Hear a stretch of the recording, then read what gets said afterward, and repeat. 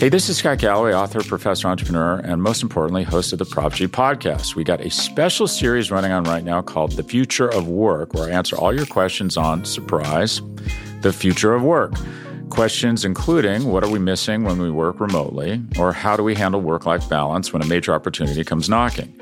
From the provocative to the technical, we're offering insights you won't want to miss. So tune in to The Future of Work, a Prop G Pod special sponsored by Canva. You can find it on the Prop G Pod wherever you get your podcasts. You ready?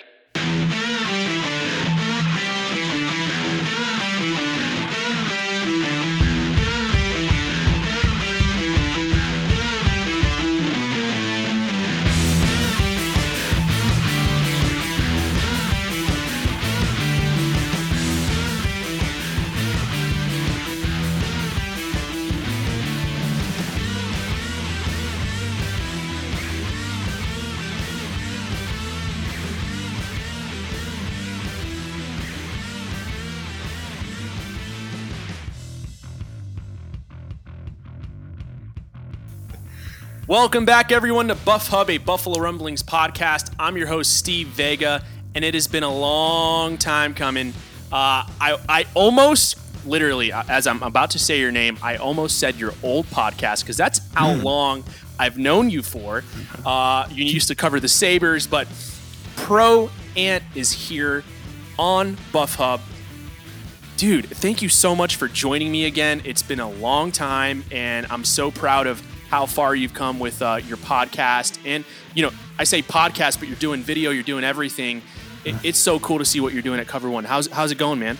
Dude, it's going really good. I cherish being a part of Cover-1 and, you know, the platform they give me and everything that I'm able to do. But I also cherish you and you bringing me on again. And I love that you brought the tie-in. You are one of the very first people to ever like reach out to me and ask me to be on like someone else's or on like your show, like one of the very first people. I'll remember, you know, sitting there, I was playing Last of Us 2. It was the summer and you reached out and I was like, oh, I got a message from like this guy and I knew of your show already and he asked me to be on and we've done several episodes together. Yeah, you knew me back when it was Wagons and Warpaths and I did Bills and Sabres, but it was more Bills at the time because hockey wasn't really going on with COVID and everything. And yeah, you were one of the very first people to, you know, give me props and appreciate me. And, you know, that will always for like mean a lot to me. You'll always have a place in my heart and my mind. So anytime you ever need me, I'm always down and I'm pumped as hell to be here on the show because I always have a good time, man. Dude, I gush every time I get a chance to get you on this show. It's been a while, but I know, you know, had you on several times before and you've done me a couple of solids when some people had some things coming up and you were just like, I'll be there. And it was just like instantaneous. It just felt like a brotherhood. You know what I mean? Yeah, we get along real well. I'm always there for you. And also too, like from a logistics standpoint, the time zone difference works so well. Cause you'll be like, yo, dude, are you available at like 10 p.m. Eastern to record? And I'll just be like, yeah, my wife's asleep and I'm just always awake. So fine with me.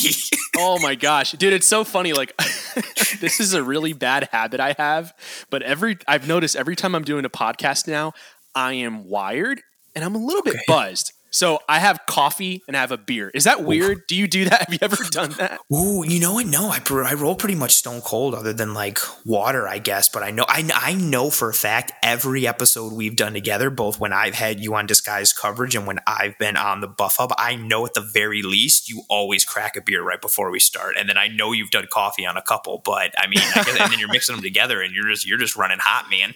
Oh my gosh. Oh yeah. Shout out to Black Rifle Coffee Company because I'm absolutely addicted to the cold coffee and the hot coffee. And now it's so cool. They have like this little can. It looks like a little ammo can that you get your Keurig cups in. So I feel so special every time I go to Bass Pro Shop and get one now. Look at you living that baller lifestyle over there. Dude, it's all about the Keurig machine. No more coffee pots. I'm sorry. Dude, if you're French presser, I don't mean to offend you, but come on, grow up. Let's Keurig all the way. Baby. It changed the game. It's so easy. Like everybody, it's so easy. You just literally take a pod and you pop it in, you hit a button and coffee. Like you don't have to do anything else. It's revolutionary. It is. There it is. Well, now I got to switch gears into a completely different direction. Oh, we're not going to keep talking about the Keurig, so all my notes are useless. Okay. It happened last week. If we start talking about beer, we start talking about coffee now, I'm going to go down into a rabbit hole. We're not going to talk about sports at all. No, don't want that. We have to talk about sports because some of us are still healing from a brutal loss. And guess what, guys? We're going to get into that this episode. This episode is labeled The Brutal Buffalo Bills. And I am so excited. We're either winning brutally or we're losing brutally. And, it's funny how, on Twitter, I go on there, I have some fun. I just tweet a couple of things here and there. And especially through the games, I like just interacting with the fans. But it's interesting, sometimes the tweets you least expect get the most attention. I literally just went on there and I just said, every time the Bills lose, it's always brutal. And I got like over 8,500 impressions and people retweeting it, liking it. And it kind of blew my mind away on how something so simple hit home so quickly for so many people. And we're so immersed into Bills history. And, we were talking about all of these podcasts that are starting to come out of the woodwork now. And it's call it what you will, but I think it's pretty cool. I was gone for about 6 months overseas or whatever. And I came back and there's like podcasts everywhere about the Bills now. And, we're all feeling what's going on and we're all experiencing a little bit of PTSD. But, what was so crazy is that that topic came up and, then I ran into your video as I was about to hit you up on Twitter. And then I realized, wait a minute, you're my boy. I can text you. I don't know why I was going to message. Yeah, I feel like such an idiot. You ever do that? You like message someone on Twitter, like, wait a minute, I have their number. I went to do it earlier when you text me like run a show stuff and everything. I went to go answer you on Twitter, and then I was like, where's the messages? And I was like, I'm an idiot. We text all the time. I was like, that's stupid. I did the same thing. Yeah, I did the same thing. Yeah, I felt like an idiot, but I loved what you talked about. It was a very simple topic that went into various branches of thought. And, I want you to elaborate, give a little synopsis on the topic was where the Bills rank in the AFC and why. And you had great guests on. I forgot I know the last name's Tice, and you also had Furwell Sterling, which shout out to you, man. I like what you do out there. I'll be trying to invite you pretty soon onto Buff Hub. So, Ant, have the floor here. Obviously, you're an expert at analysis with what's going on, with techniques and coverages. You run the podcast Disguise Coverage, and everyone enjoys it.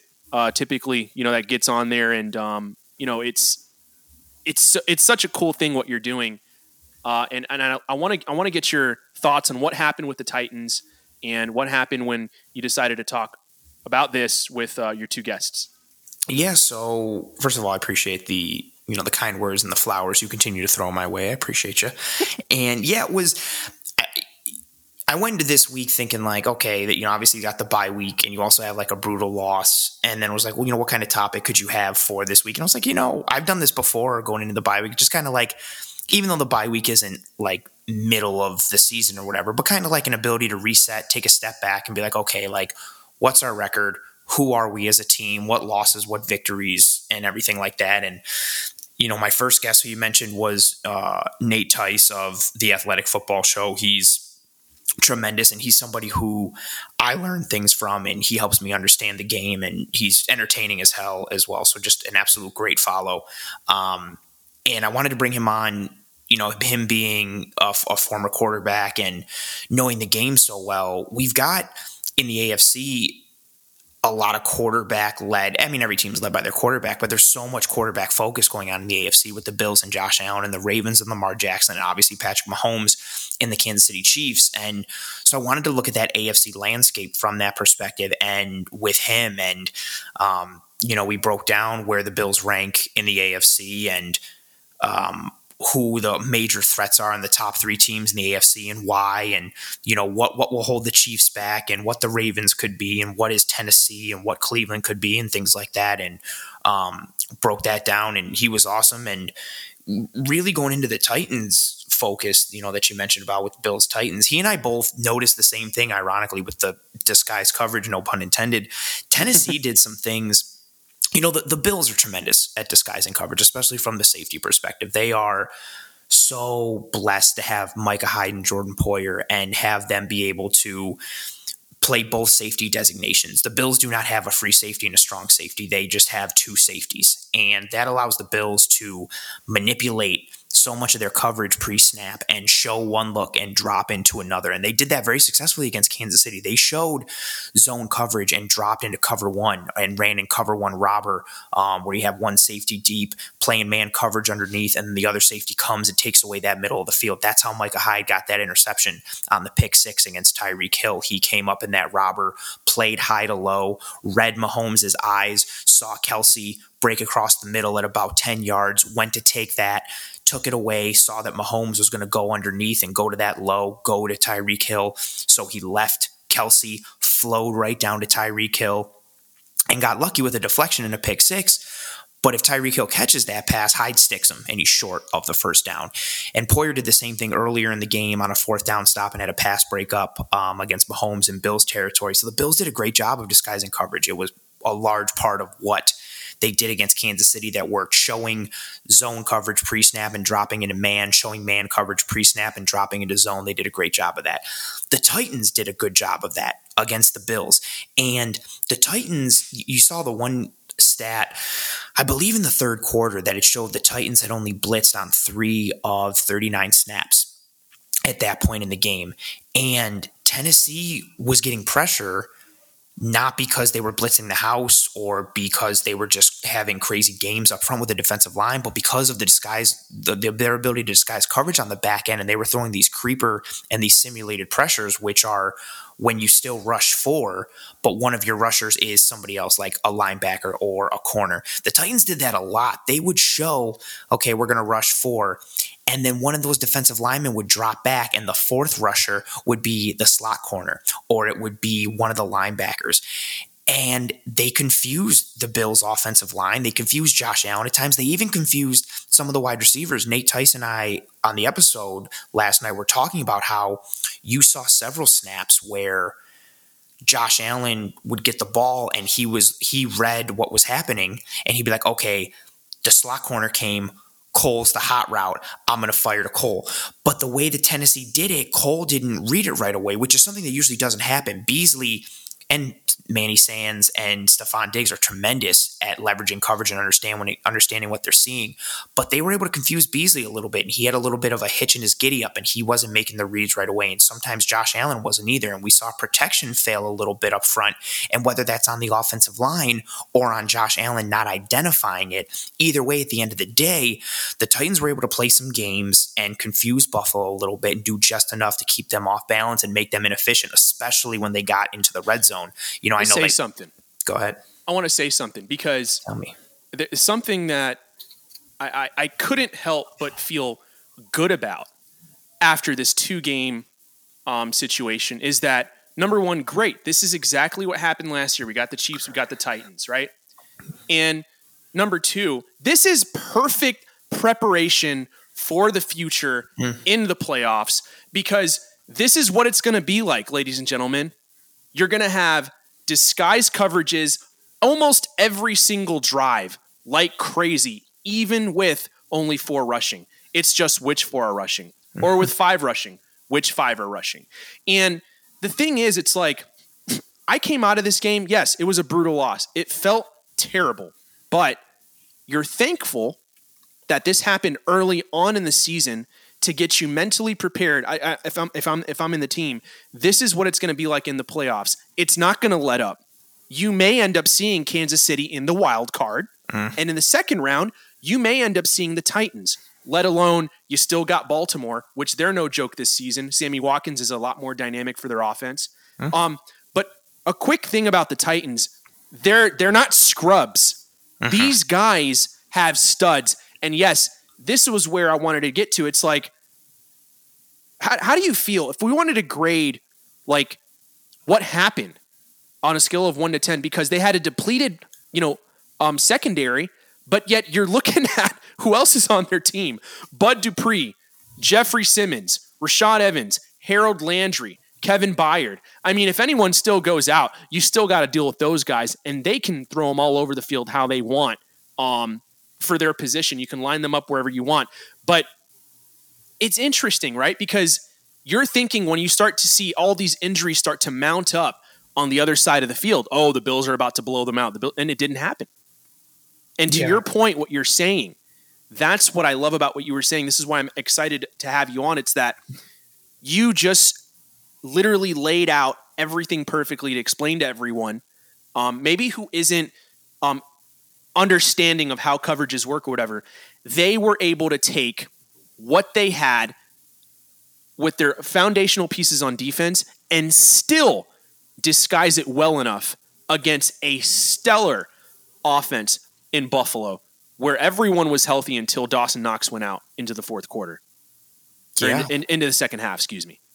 Yeah, for sure. They, and because we're also looking at it from the perspective, right? Like, I don't want to give too much credit to Tennessee. So the Bills did put up 31 points, and if we're just looking at it from a passing perspective, Josh Allen went 35 of 47 for 353 yards and 3 touchdowns. So he was able to do some things, but Tennessee was able to make the Bills inefficient at times, again, especially in the red zone, by disguising coverage on the back end, running those simulated pressures up front, and then playing the games on the back end with the too high shell and dropping more people into coverage, which that's nothing nuanced. If when you get down in the red zone, you have less space because you have the back of the end zone as playing as like a net that you can't go past. And if you drop more people into coverage there, it's hard to fit the ball in because there's less space and there's more people in it. Tennessee was able to execute there. And then at the end of the day, you mentioned some of the guys. Tennessee does not have a good defense holistically, but they do have some studs. Harold Landry is a stud. Jeffrey Simmons is a stud. Bud Dupree got paid very handsomely to come over from Pittsburgh. He's still coming off of that Achilles injury. I don't think he's where the Titans want him to be or where he once was, but he's still got some pop. Byard is super legit on the back end. And at the end of the day, the Bills moved the ball up and down the field. But what we saw was, at the end of the day, their studs made plays. We saw Simmons come up with the sack on Josh Allen when it was 31-27. That forced the Bills into 2nd and 17, and they punted it back to the Titans. Then the Titans ended up scoring to take the lead, 34-31. We saw Simmons make the play on that 4th down stop. We saw Byard get the deflection and the interception. We saw Harold Landry generate some pressures. Tennessee did enough. When you have a defense that is deficient but still has top-level players at a variety of levels, you can still win. You're not going to stop the offense every time. In ESPN's coverage on the Monday night game, I didn't love it, but Louis Riddick said some things that were pretty spot on, which was Tennessee's defensive plan was, okay, bend but don't break, and then let your guys make plays. And that's exactly what happened. Their guys made plays on defense. Their studs played like studs at different times, especially Jeffrey Simmons, to allow them to stay in the game and win the game. And then offensively, it's kind of the same picture. Derrick Henry did what Derrick Henry does. A.J. Brown was able to do what A.J. Brown does. And, the game plan, Nate talked about it with me on the episode last night. The game plan is really straightforward for Tennessee. Everybody knows what Tennessee is going to do. But can you stop what they're going to do? And can they play enough mind games knowing that you know what they're going to do and how do they play off that? And look, it's not that crazy what the result was. This game went exactly how Tennessee wanted it to. Yeah. And the Bills only lost by 3, and they still probably should have won if Josh Allen doesn't fall and Simmons doesn't make a tremendous play, not even including and talking about all the holding penalties and all the ridiculous things that went against the Bills. Okay, to that though, I thought that this is the reason I think they lost on that play. It's very simple. Josh Allen was way too slow getting back up to that line. If you're in shotgun, great. And then the play is to get back under center and quarterback sneak it, great. But dude, it was like watching him go in slow motion. Everyone knows the ball's going to stay in Josh Allen's hands. So, and to that play, I mean, dude, in 2020, the Buffalo Bills and the Miami Dolphins led the league they had an 80% conversion rate on 4th down. And it almost looked like the moment caught him by surprise. that, oh my gosh, I don't know. I didn't know that this line that I'm dealing with, it was going to come down to my offensive line protecting me enough to get there. And it's almost like this hesitation just took over him. And what I thought was it was an opportunity for Josh Allen to assert himself as the king of the AFC in that moment. And he regressed. That's just, I love the way he played the entire game. But in that moment, these are the moments that this is what the playoffs going to demand out of you. And he overcame his demon of the AFC Chiefs. Oh my God. Thank goodness for that. It was amazing. And everyone's super proud of him. I'm super proud of him. Don't get me wrong. But when you have a chance to put a nail in the coffin against a team that has a secondary who's depleted, right? And you walk up to the line the way he did, it kind of made me feel like I didn't get up and get mad and go, oh my gosh, or this and that, go replay. No, I was just like, no, we deserve to lose. And it was fair and square. That's how I felt when that play happened. So on a scale of 1 to 10 real quick, how would you grade how the offense did against, I know Josh Allen did well, right? But the offense as a whole, on a scale of 1 to 10, how did the offense do against Tennessee's defense? Oh, I'm going to give them like a 7.5. I mean, they put up 31 points. They moved the ball almost at will at times. They were just inefficient in the red zone. Yeah. That was something that was a difference in the game. They got 3 when they needed to get 6.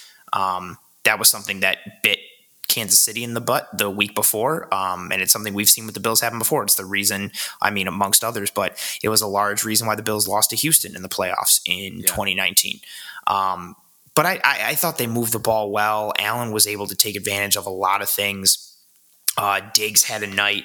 I mean, if you're looking at the team, like Emmanuel Sanders had 5 catches for 91 yards on 8 targets. Diggs, 9 catches, 89 yards, and a touchdown on 11 targets. Beasley, 7 catches, 88 yards, 1 Beasley's touchdown, 9 targets. And Beasley's a topic that we're going to talk about later too, which is yes, awesome. We are. Like the Bills' weapons did well. Josh Allen did well. The offensive line was meh again, but at the end of the day, the Bills put up 31 points. They were in position to win the game. They were just inefficient in the red zone, and that 4th down stop, there was a lot going on there. Like, first, credit to Jeffrey Simmons. Like, dude made a play. He knew what was coming, and he took advantage of it, and he's a great player, and great players make great plays sometimes, and he did that, and he won the game for his team. But there was a lot going on. Sean McDermott talked about it, and you can even see it, like the side judge gives the Bills the 1st down, but then we see the center field judge come through and move the ball back a half yard, and that's where they reset it. And then we ended up learning or thinking that, it came from the sky judge and it was overruled, but McDermott didn't really know that, and they thought they had a 1st down, and then it was, well, they're still going to review it, and then they didn't review it, and all of that contributed to, I think, a little bit of chaos. And then, Josh snaps the ball and he takes like a step back before he goes forward. And it wasn't tremendously executed overall. But again, it falls into that bucket of the poor execution and inefficiency in the red zone. And it's unfortunate that it had to end like that. And it was brutal. I'm going to give the Bills a 6. Okay. All right. They got out coached. Look, no one respected Mike Vrabel until this game. Well, to the point of Mike Vrabel is a real deal coach. He's a real deal coach now. He didn't have everything that he needed to really defeat, to beat the Buffalo Bills, and he figured out a way to do it. Taylor Lewan goes out. I guess I'm playing devil's advocate here, but dude, we were locked and loaded. Matt Milano was in. Star Lotulelei was in. Everyone was healthy, and we go into Tennessee with all the momentum in the world coming out of Kansas City. And this guy is so cocky in his play calling with his coverages. Dude, he was playing 3-man deep with a 4-man rush. That's how the formation was. Inside the red zone. He was like, he can't fit this ball in here. And I'm saying to myself watching this game, and I'm just like, why aren't we trying to freaking fit that ball in there? let's try it. I mean, their defensive backs, are they playing that good and that sticky to where we can't get any separation with Stephon Diggs or Emmanuel Sanders? I'd say punch him back in the face with that mentality. But again, it was a really close game. I think the Bills, they had a decent game plan, don't get me wrong. But, it was brutal. The way it ended, it was brutal because this was a game, again, where we're looking at the Bills as this is it. We're going to be the kings of the AFC. And now it's up for grabs. So here we stand. I want to talk about, I've been doing this since the last podcast, and I kind of want to keep it running. I like it a lot. 2 baddest Bills, which is the Bills that played the greatest, and 2 saddest Bills, the Bills that played the saddest. So I'm going to let you start with your 2 baddest, and then I'll go and so on and so forth. So who were your 2 baddest Bills of the Titans game? I struggled with this one because I thought there were. I don't want to go Josh Allen. I thought Josh Allen had a tremendous game. And I didn't want to go for any like the standout guys. And I also tried to go with like a more literal usage of it, like the 2 baddest dudes. And so one, I'm going to go with Tremaine Edmonds. He has been on a tear the last several weeks, and I thought he played a very strong game again against Tennessee. He had a couple plays in the run game against Derrick Henry where he popped Derrick Henry and stopped Derrick Henry in his tracks. And that is a tough thing to do for anyone. And even if people want to say, well, they're like Tremaine Edmonds is big and they're both the same size. No, Derrick Henry is built like Godzilla. Tremaine Edmonds is like big, but he's lanky. He's like a pterodactyl.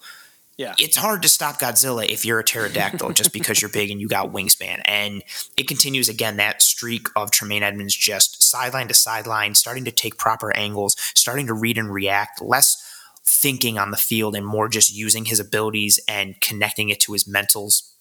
I thought he had a strong game. He had a good game in coverage too, just like he did the week before against Kansas City. Now, obviously, things started to fall off the rails a little bit towards the back end of the game for the defense as a whole.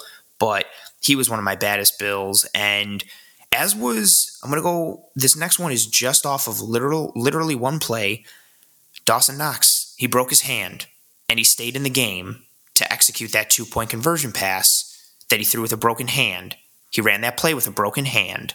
I think that's a baller move. He went out right after. Like, he played with a broken hand. And maybe I just think that, like, the 2 baddest Bills. If I'm thinking of something that's bad, dude is bad. Well, how bad is he? I mean, he played football with a broken hand. I don't care if it was for 1 snap or 100.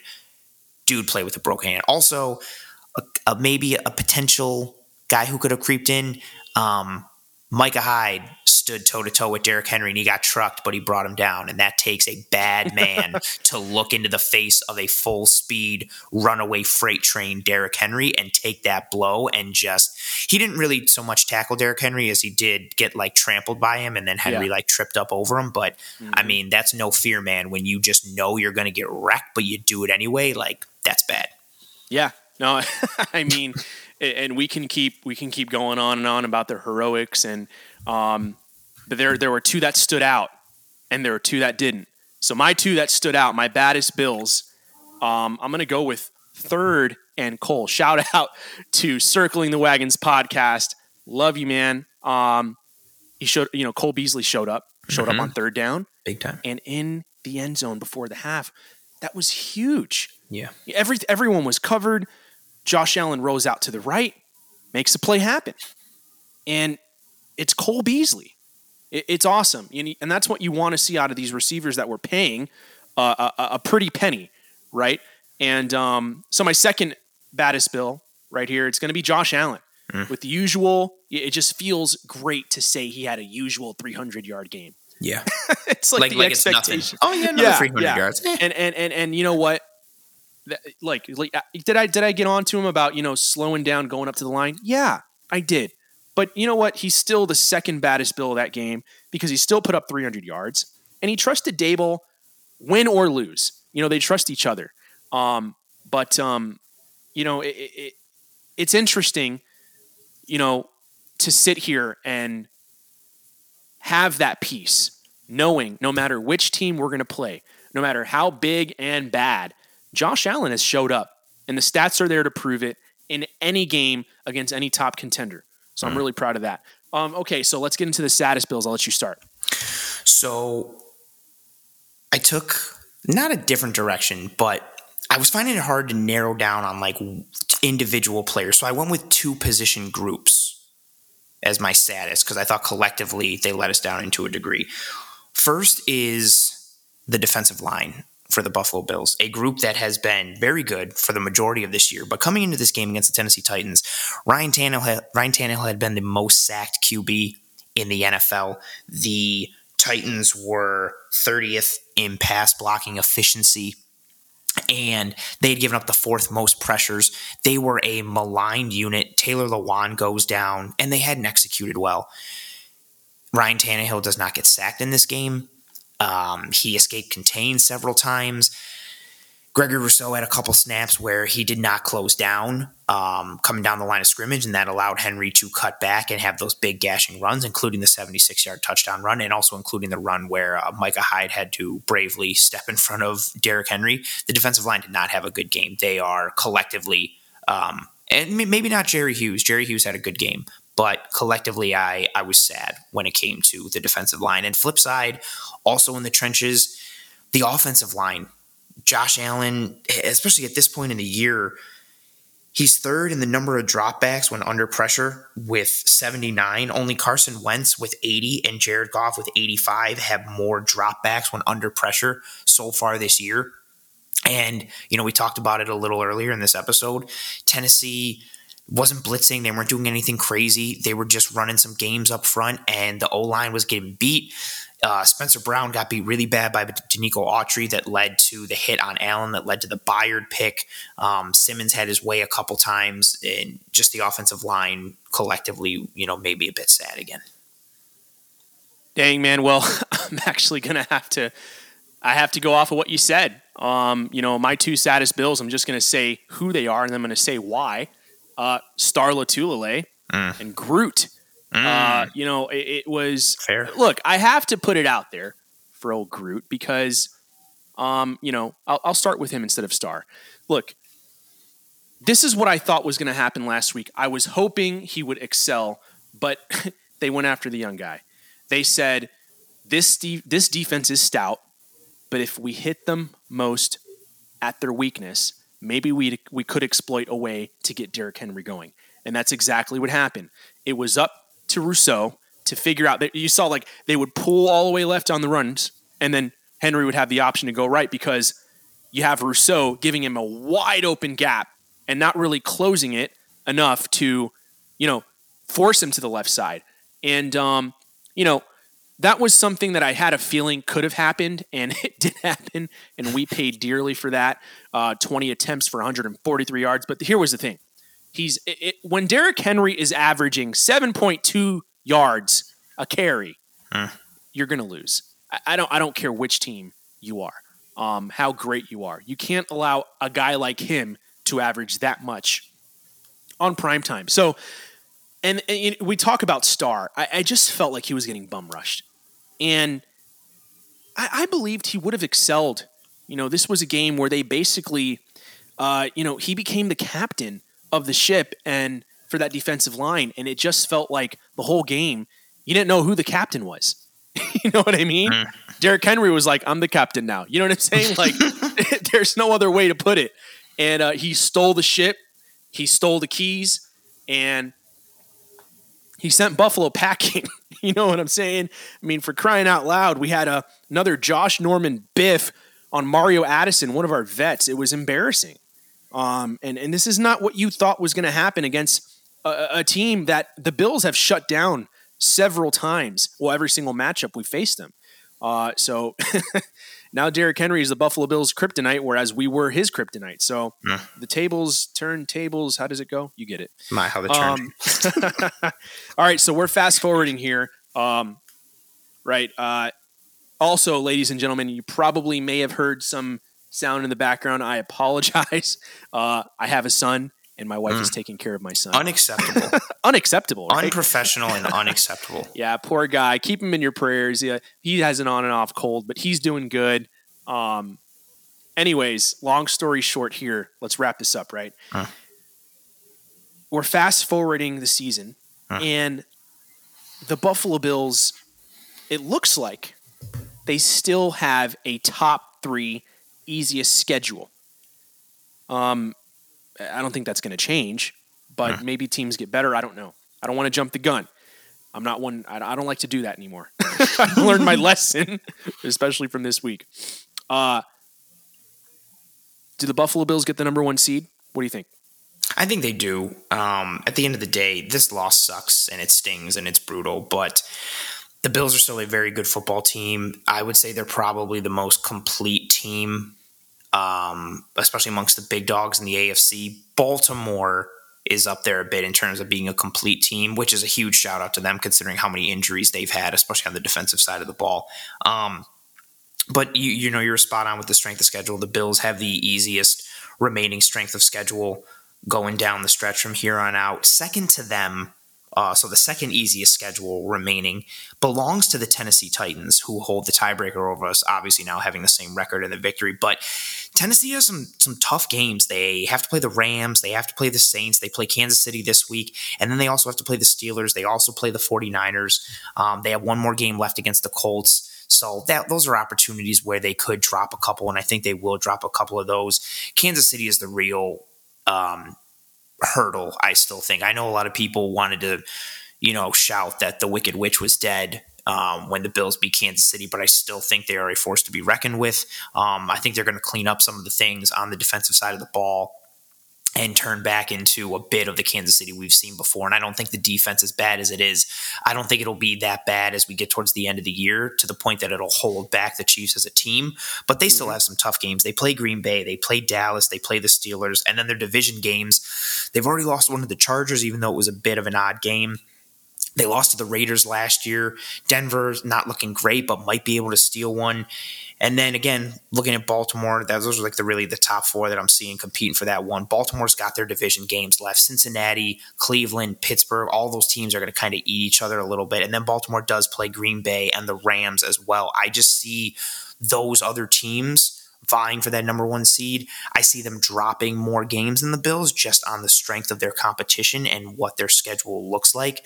The Bills have some tough games still as well, but I think the Bills are a more complete team. I think they're a better team in several regards, and then when you combine that with the strength of schedule, I don't see any reason to get off that train. I think they have just as good a shot as anybody, and I would not write them off for that 1 seed at all. And here's the thing, Ant. Man, they're handing an AFC championship berth. I mean, they're just giving it to the Bills this year. The rest of this schedule should be a piece of cake. Yes. Okay, we have another hiccup. It's going to piss us off. We're going to get over it. Whatever, the playoffs start. I mean, this has to be the year. I don't know what else the Bills need. And okay, do we need to prove ourselves again? Like, no, we don't. The Bills got the monkey off the back last year. We won playoff games, right? Then we lay an egg in the AFC Championship. But this is a year where, look, the rest of this year, you can literally work on your depth.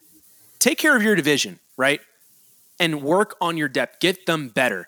Maybe sign, and we're going to talk about trades in a little bit. Sign or trade someone else to beef up what's depleted. You know what I mean? We're starting to see where we're depleted.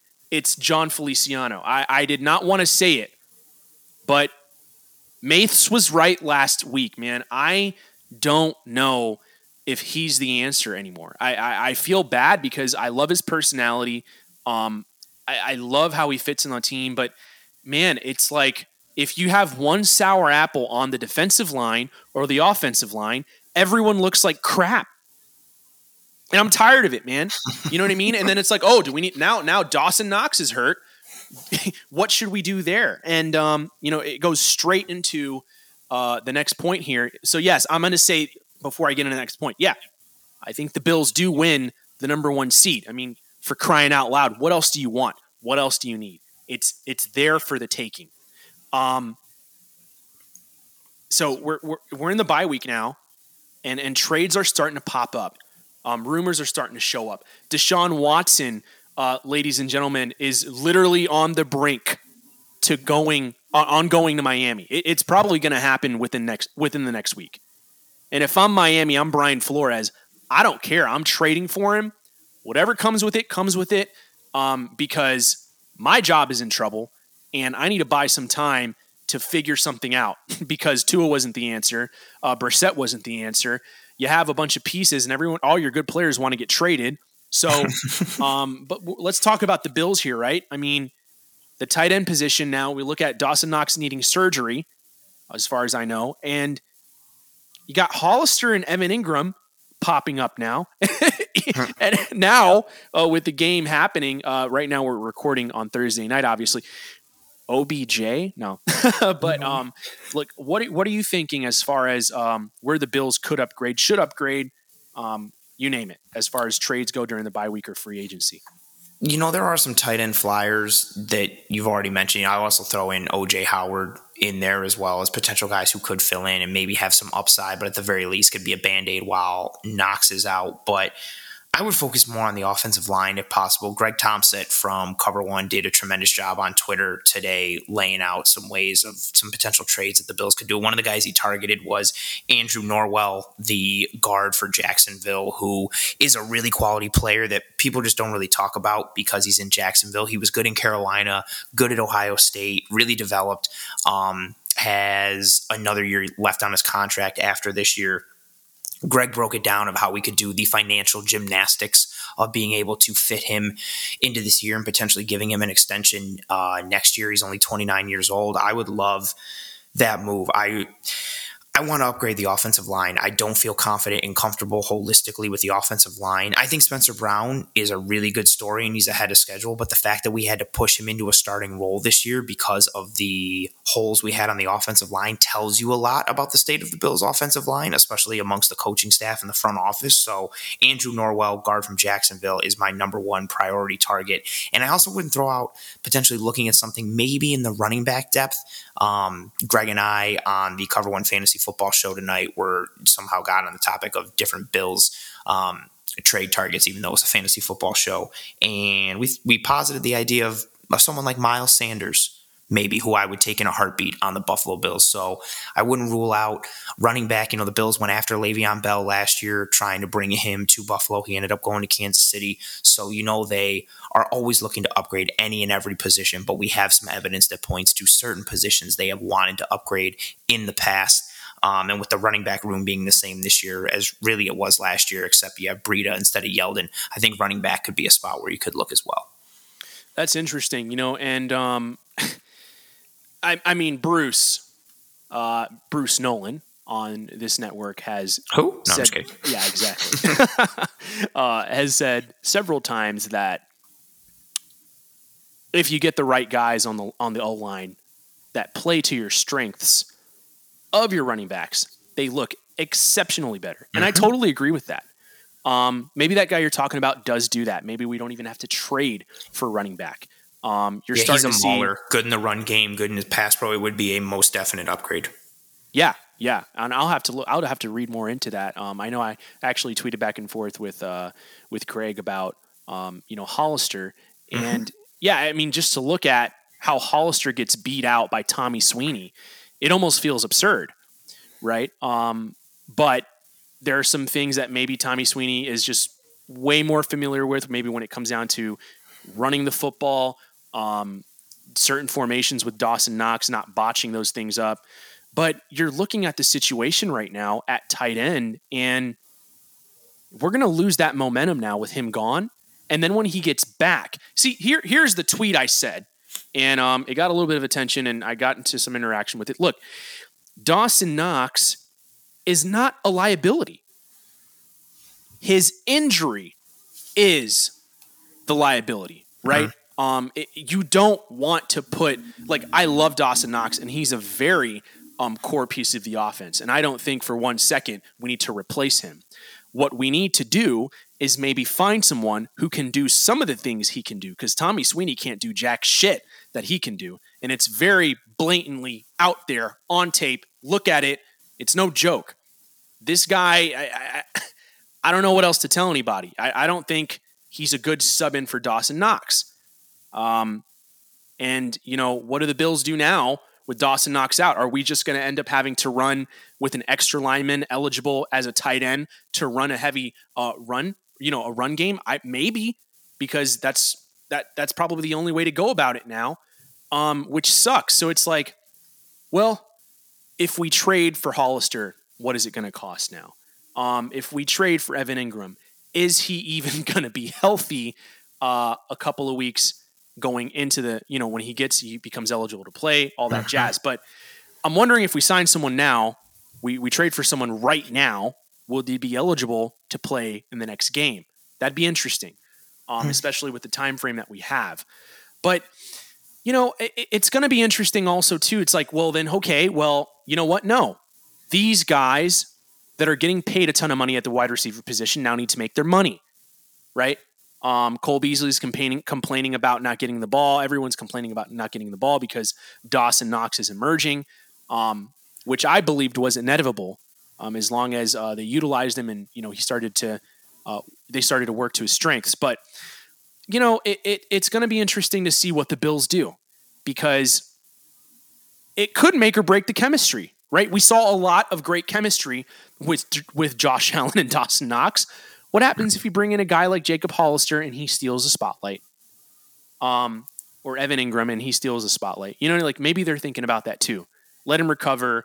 Let him keep his confidence, because if we bring another guy in, maybe that's going to knock his confidence and he's not going to be effective in the offense, and it just starts to mess things up. So, but you look, I mean, we're sitting here. We're sitting pretty at 4-2 going into the bye week.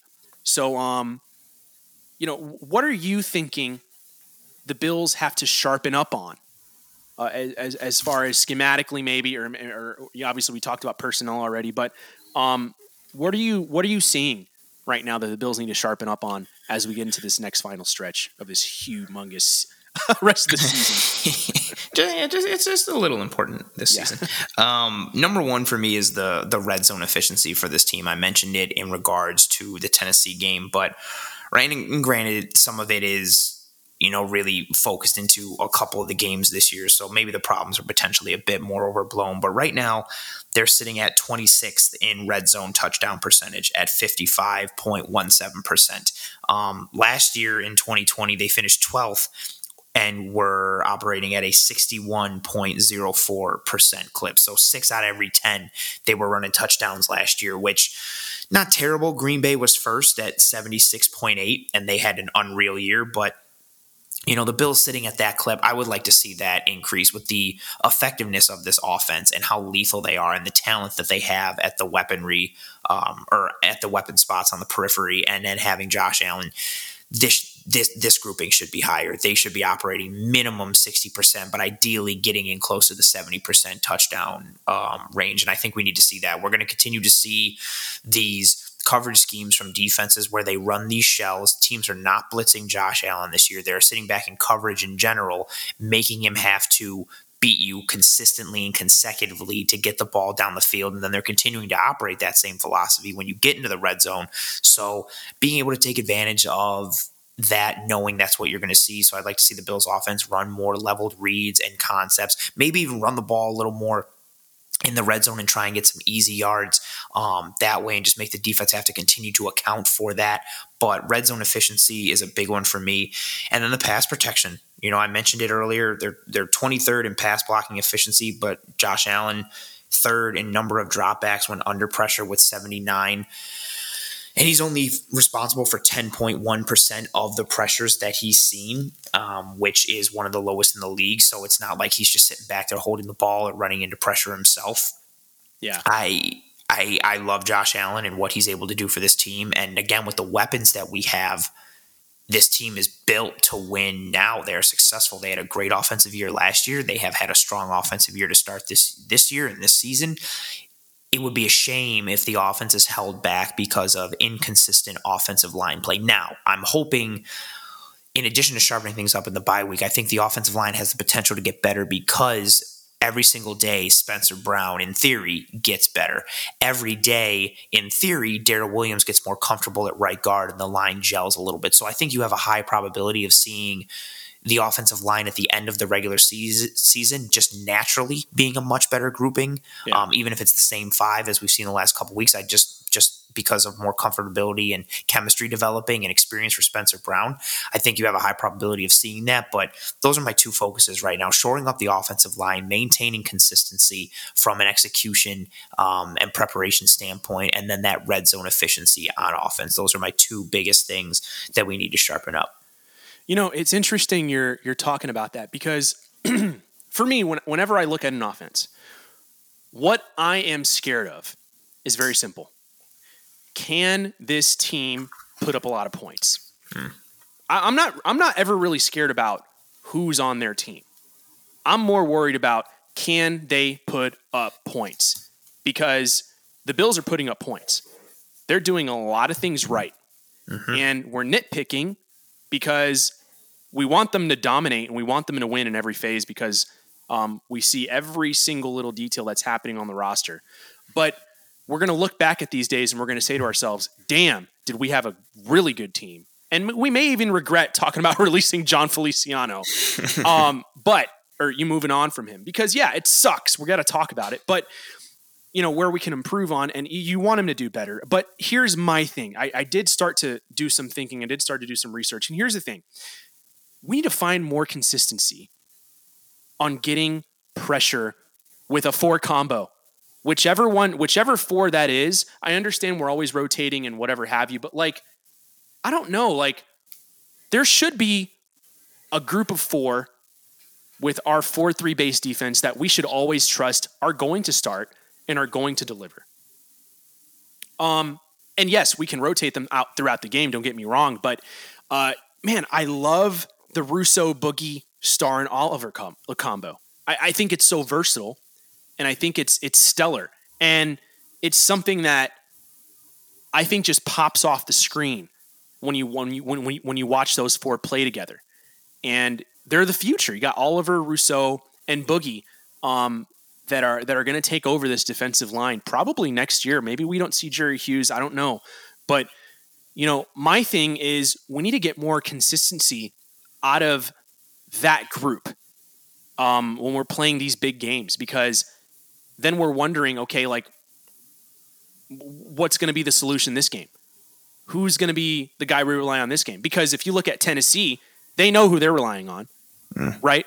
They know who they're going to turn to when they need to turn the tide, right? And here's what's interesting is we don't have that guy. Isn't that crazy? We're sitting here with a massive rotation, 11 guys, I believe, at the defensive line, and we don't know if we have the guy. And that's really weird to say this after so long. Now, am I saying, do we need Mario Williams? I wish, but maybe just a guy that they're afraid of. If he's on the field, they're afraid of. They need to double him. I don't know if Starr is going to be that guy the rest of the season, because I think he got a little bit exploited in this last game. And I'm hoping it's Rousseau. I'm hoping he's the one that's going to keep popping off the screen, getting better, improving, and he did. Was this game a setback? Yeah, but that's what I want to see improve, is that group, the defensive line group. I want to see them improve. I want to see them have more of an identity, and especially going towards the end of the season, where we're going to start seeing, a lot more things that are going to be cemented going into the playoffs. So, Ant, I got one more question for you. It's really quick before I let you go here. It's been an honor, having you on, and calling you a friend. So who's your dream Super Bowl matchup this year? Oh, who do I want to see the Bills play? Yeah. Obviously, I don't know. Whichever teams. I don't know. Somehow, do I have to be realistic, or can I be like? No. This is dreaming. You're dreaming right now. Who has? Obviously, my dream matchup is going to be the easiest. Yeah. Well, okay. Perfect dream matchup that I know is like a guaranteed win. Give me the Buccaneers so the Bills can beat Brady in the Super Bowl to win their first Super Bowl. That's the dream. Poetic justice. Yes, I want the poetic justice, but I am very pragmatic and practical in my approach. Give me the weakest team possible that I can face in the Super Bowl that just gets there with a string of victories that people don't know how they put them together and how they won. So give me, and also some teams that have like weaknesses that the Bills can exploit. So I'd rather not face Tampa. I would rather not face the Rams. I'm actually okay facing the Cardinals. I recognize that they're undefeated, but I think the Bills match up well with them, knock on wood, and the Bills could exploit some things with them. But give me Seattle somehow climbing back in it and Russell Wilson pulling off some magic. Give me San Francisco pulling it together, and give me the Bills versus Jimmy Garoppolo or something a little. So who's the guy though? Like, I need to know what the matchup is. Which one? Pick it. Is it Brady? Is it Rodgers? Like, for sure. I'll go just for the poetic aspect. Give me the Buccaneers. Bills beat the Bucs. The Bills beat Brady to claim their first Super Bowl. I'll go with that. All right. Cool. I want Allen and Rodgers, man. I want all the smoke. I want the MVP from last year, and I want him to dethrone Rodgers this year. And if it happens, it happens. If it doesn't, it doesn't. But, dude, it has been a fun one. We're about to hit an hour on this podcast. For those of you who have listened this whole way, thank you so much for trekking with us on this journey of the brutal Buffalo Bills, right? Again, thank you so much, Ant, for your time. Feel free to give everyone, listeners alike, NFL listeners, Buffalo Rumbling listeners alike who are listening right now, where they can find all your content. Sure. Well, first of all, it was an honor to be here again. I appreciate you having me back and just being the person that you are, because we get along and we are friends in real life. So that's a fun thing. And yeah, I'm Anthony Prohaska, host of Disguised Coverage on the Cover-1 Sports Network. I'm also one of the co-hosts for the Cover-1 postgame live after every single Bills game. I am also active in the Cover-1 film room with Eric Turner. We go through the all-22 footage and break down film every single week for the Buffalo Bills. I'm also one of the hosts of the Cover-1 fantasy football show, so I'm very active in those regards, and you can find me on Twitter at pro__ant. That's pro, 2 underscores, ANT, and that's me. Awesome. And I am simply Buff Hub. My name is Steve Vega. Thank you so much for joining me on Buffalo Rumblings. It's been an honor. All of you, hang in there. The Buffalo Bills are going to come back. They're going to do well this season. Go Bills. Enjoy the rest of your weekend.